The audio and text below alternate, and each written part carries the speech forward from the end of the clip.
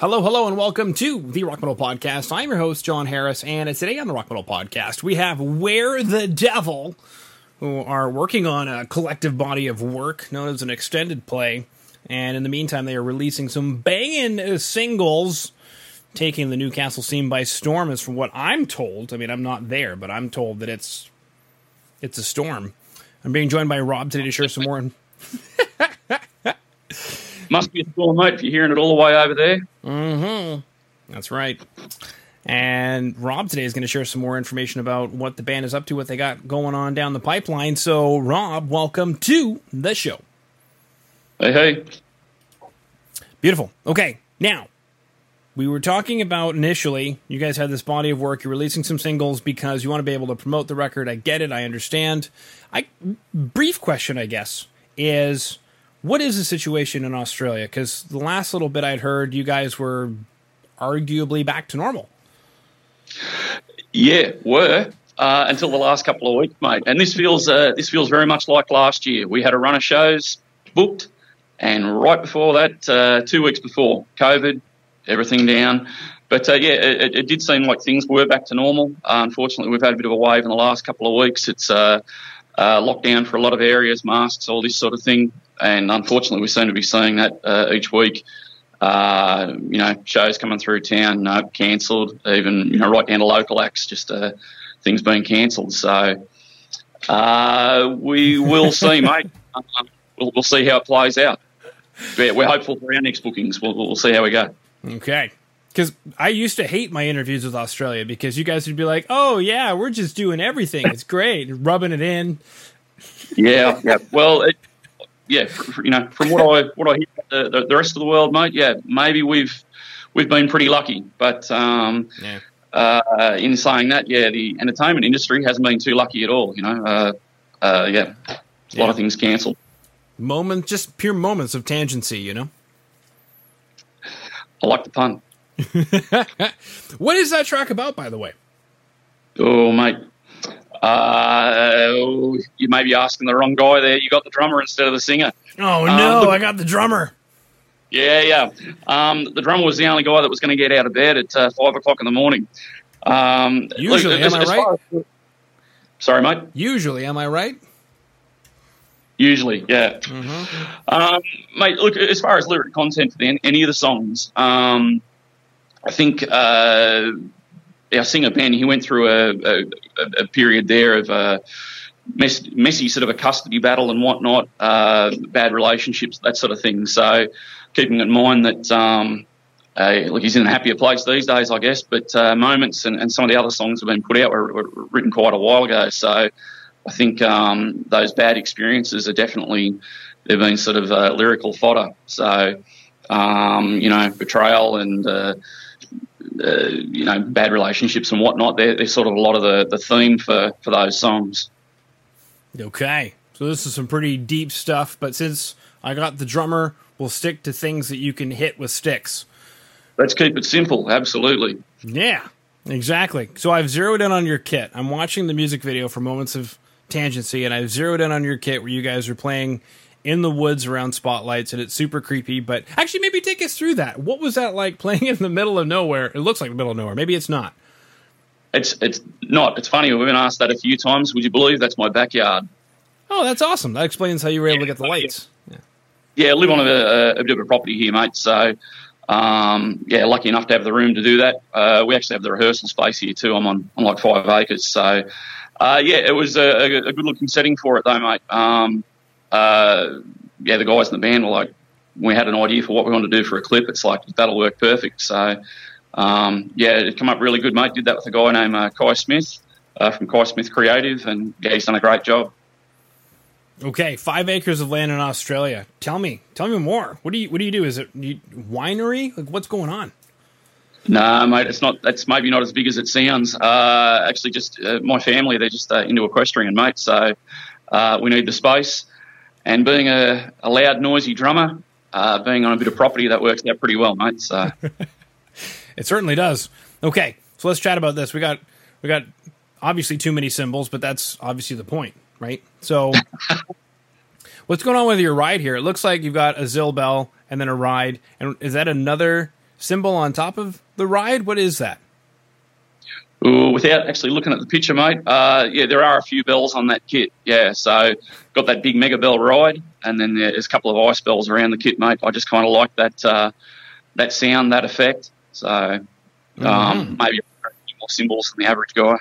Yeah. So if I'm looking at the like this, you might actually see that just behind me. So we're actually in the rehearsal space here at the moment. So okay, yeah, slightly different drum kit. How many drum kits do you have? Down to 2 at the moment. Yeah. I actually culled a fair bit of gear recently, but did have a quite a few. It gets to the point where you just don't feel like you play them. Yeah, it makes sense. It's just selfish to hold on to something when somebody else could be getting joy out of it. Yeah, well, that was definitely snare drums, mate. I had a collection of probably about 14 of those, and culled quite a few recently, maybe a couple regrettably. But when you find you keep playing the same things, you're like, well, sort of what's the point? So yeah, what do you look for in a snare drum? Are you more of a Black Beauty kind of guy? Are you more of a wood kind of guy? Mate, I was a collection of all sorts. So at the moment, I've really done a backflip with this band. I was very much a Bonham kind of guy, everything really large. In this band, I'm using this tiny little piccolo snare drum, and that just come about in the recording sessions. We AB'd a whole bunch of drums, and I just pulled this drum out. I've had it for years. It was just a cheapie. We just threw it up to see what had happened, and it just killed. And that's sort of become, I don't know, maybe part of the Where the Devil sound. Yeah, so it really cuts through, and yeah, it works a treat. Yeah. Piccolo snares, that takes me back to the year 2000. I mean, Korn, Deftones. Yeah. Well, definitely a Deftones fan, and a few people have commented on that. Yeah, we're not in our 20s, we're a little older, so that's definitely our influences. Your Korns, your Deftones and whatnot. So maybe it just kind of works in with the sound. Yeah. Yeah. Well, if you think about it, kind of does. Those, especially like we'll just use Korn as an example, or Deftones. We could use them as an example. You got these really thick, stupid thick guitars. And you got to try and get a snare to cut through that. Absolutely, yeah, right on the money, mate. Yeah, we found a lot of things we're doing too. They maybe get a little thrashy in tempos. So same deal, mate. A wall of guitars. Yeah, I just really need to cut through that. So yeah, that nasty little piccolo is working a treat. Mm-hmm. Yeah, because you got a wall of like, I don't know, mid-range, we'll call it, or guitars, to deal with your mid-range snare. It's like you gotta figure it out. Okay, do you deaden it all? No, that one's just live and wide open, mate. Just cranked up about as tight as I can get it. Wow. And yeah. Cool. Yeah, so looking at the kit, we've got like 3 crashes, a China, at least 2 hi-hats. It looks like. Yeah, there's 2 hi-hats and a stack hat, yeah. What is a stack hat? Isn't a hi-hat already stacked? Yeah, okay, so I guess what I'd call a stack hat's it's just two cymbals stacked. So in this case, it's a China and a hi-hat, which gives you that kind of somewhere between a China, somewhere between a hi-hat, some kind of a white kind of a noise. So, yeah, seems to work pretty well with this band. Mm-hmm. Okay. So, are you influenced at all by, like, Dream Theater? And, like, because I'm trying to remember his name at the moment. I'm probably going to get a lot of flack for this in the comments. But Mike Portnoy? Yes, Mike Portnoy. He was renowned for using stacks. Yeah, absolutely. I actually saw Mike in clinic maybe 20 years ago. He was great. I wouldn't list him as one of my biggest influences, but yeah, definitely a fantastic drummer. Okay. And then we've got Coated Heads. Tell me about the Coated Heads. Coated Heads. That just happens to be in that session, mate. I probably chop and change a little bit. Actually, for all the drummers out there, I guess, I've recently done a backflip back to pinstripe heads, which I used maybe 20 years ago. So, wow. I think for at least a couple of decades before, mate, I sort of swung between coated Emperors and clear Emperors. Okay. Something that worked well for me. What is the tonal difference, and how does it work for you in choosing the drum heads?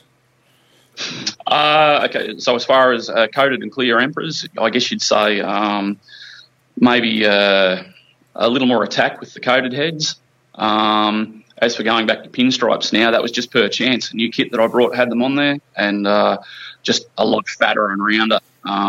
It was actually a bit of a why did I stop using these moments. Yeah, they sound great. Yeah. Now, if I remember correctly, I'm more of an Evans guy, but if I remember correctly with Remo, Emperors are thicker than Ambassadors, correct? Yeah, absolutely. Yeah, double ply head, yeah. Okay. Now, in the studio, I know sometimes, even though it might cost more, Ambassadors will get used because they ring more or whatever. Did you do something like that?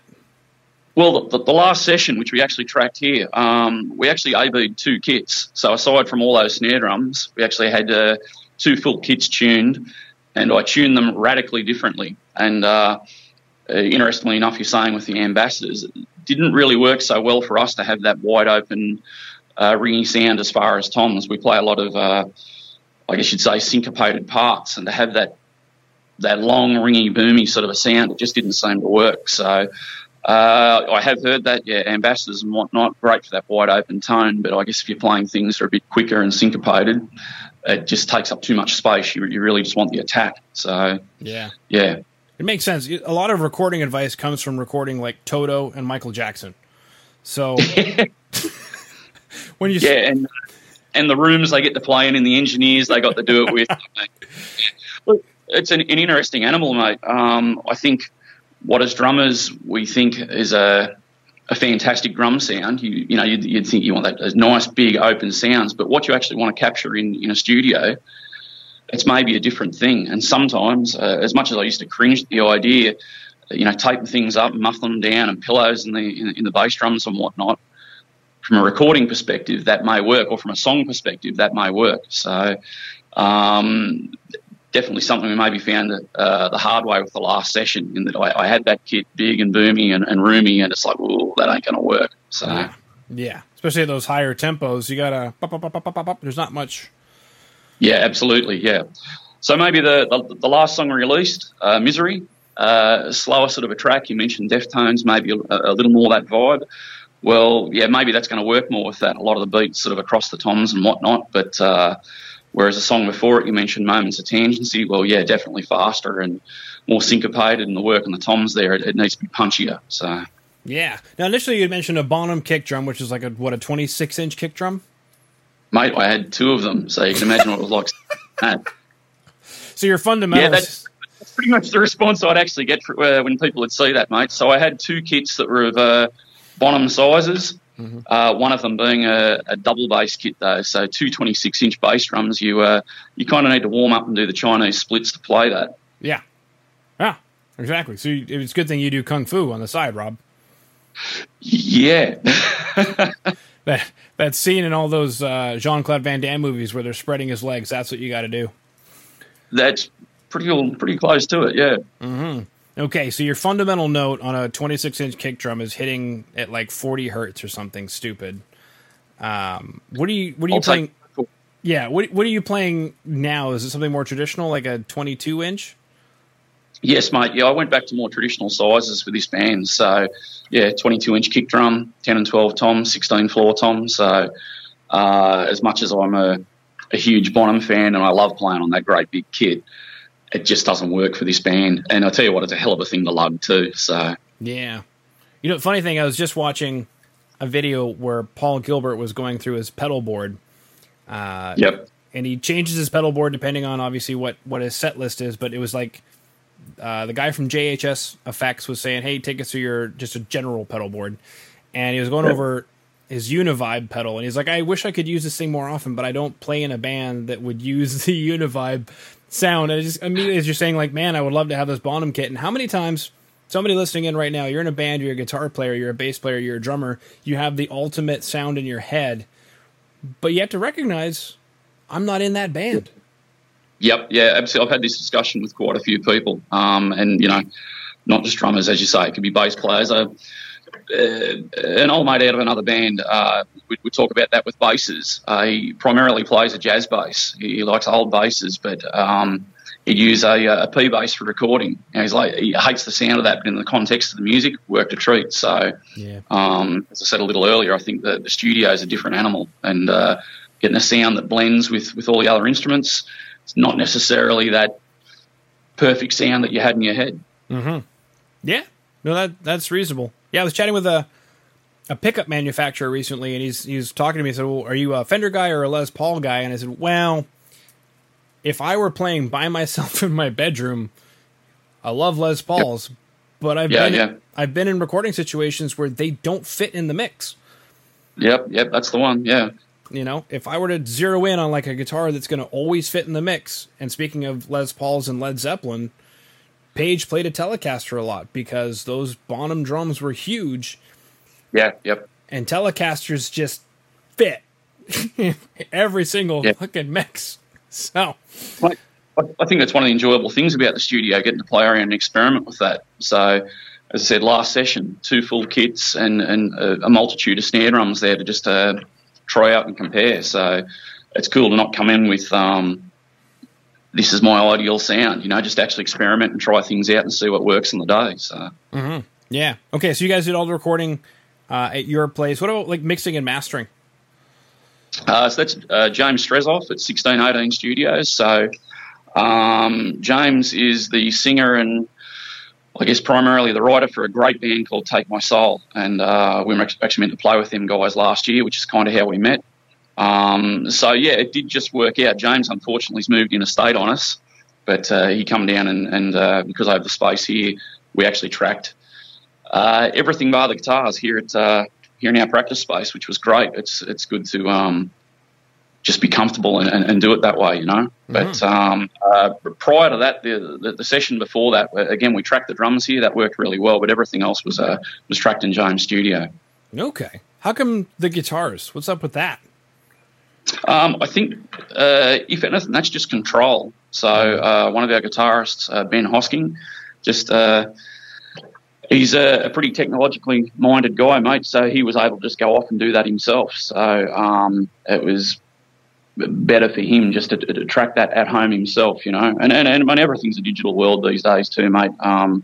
You know, there wasn't, you know, walls of amps and cranked old school, you know. It's all plugins and whatnot. So it just gave him the opportunity just at his own pace and just, you know, his own controlled environment, you know, nice and comfortable, yeah. Whereas the other guys, they were really keen to just get in and work with James and, you know, just try sounds and throw things at the wall and see what happens. So, 2 different schools of thoughts, I guess, yeah. Yeah, the wall of plugins nowadays. Yeah, that's the one. Yeah, it's ridiculous. Actually, Ben, I'm not really too up on it. Ben actually just brought himself a Kemper unit. So from what I gather with those, that's basically it will profile anything. So I look around the room here at the amps are in here, and you can use that unit to profile all those, and it basically just digitally recreates anything. So I know tracking with James, he actually owns one of those units too, and he loves going and buying all sorts of vintage gear and profiling it and then moving it on. So a unit full of every amp you can imagine. Yeah, exactly. Yeah, different than an emulator. An emulator emulates, and you can combine emulations, an emulation of a Fender amp and a Marshall cabinet if you want to. Whereas a profile means you're literally take my soul, you're sucking the soul out of an entire signal chain. So it has to be the amp and the cabinet and the microphone. It has to be the whole signal chain. Yeah. Amazing. Yeah. Cool. All right. So we chatted about everything that we can chat about today. Owning land in Australia, piccolo snares, pinstripe drum heads, different cymbals. We chatted about John Bonham kick drums. We chatted about Misery. We chatted about Moments of Tangency. We chatted about, you guys do have an EP coming up, but it's sort of contingent on shows, but you got a lot of singles coming up. Yeah, absolutely. So, well, next single, 27th of August. So we actually just shot a video clip last weekend, again with Kai Smith Creative. The big exciting part for me about that, mate, being the biggest Tommy Lee fanboy in the world, I shot fireballs off my drums, something I've wanted to do for years. Wow. Yeah, it looks very cool, man. I'd love to be able to show you something, but 27th of August, that one comes out. We have a show at the a show at the Hamilton Station Hotel on the 27th. That's with Engraved, Scholar of Sin and Plague Dweller, so that'll be sort of timed with that release. Cool. And then, a few other things in the works, mate. Hopefully that EP out later on in the year. So, awesome. And another 2 tracks in the bank, sort of just waiting their time for release. So Awesome. Sweet. Just drag Tommy Lee into the argument. That's good.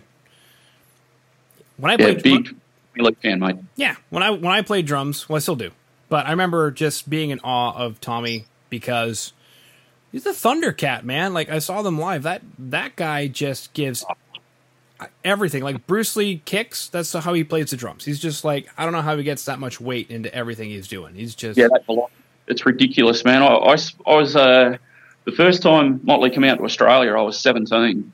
And I remember, you know, when you go to a big show and maybe that first song or two where the kick drum hits you in the chest and you almost feel a little bit nauseous. Yeah. That was Tommy's whole kit. Like, he'd hit a rack tom. It was, oh, my God. Yeah. So it was amazing seeing him live. As I've been a lifelong fan, mate. I think, unfortunately, he's probably a little more famous for the celebrity side of things than the fact that he's just an amazing drummer. So, yeah, big influence on me. Yeah, sweet. All right. Well, Rob, thank you so much for coming on to the Rock Metal Podcast today. No, thank you, mate. Great to have a chat. Appreciate it.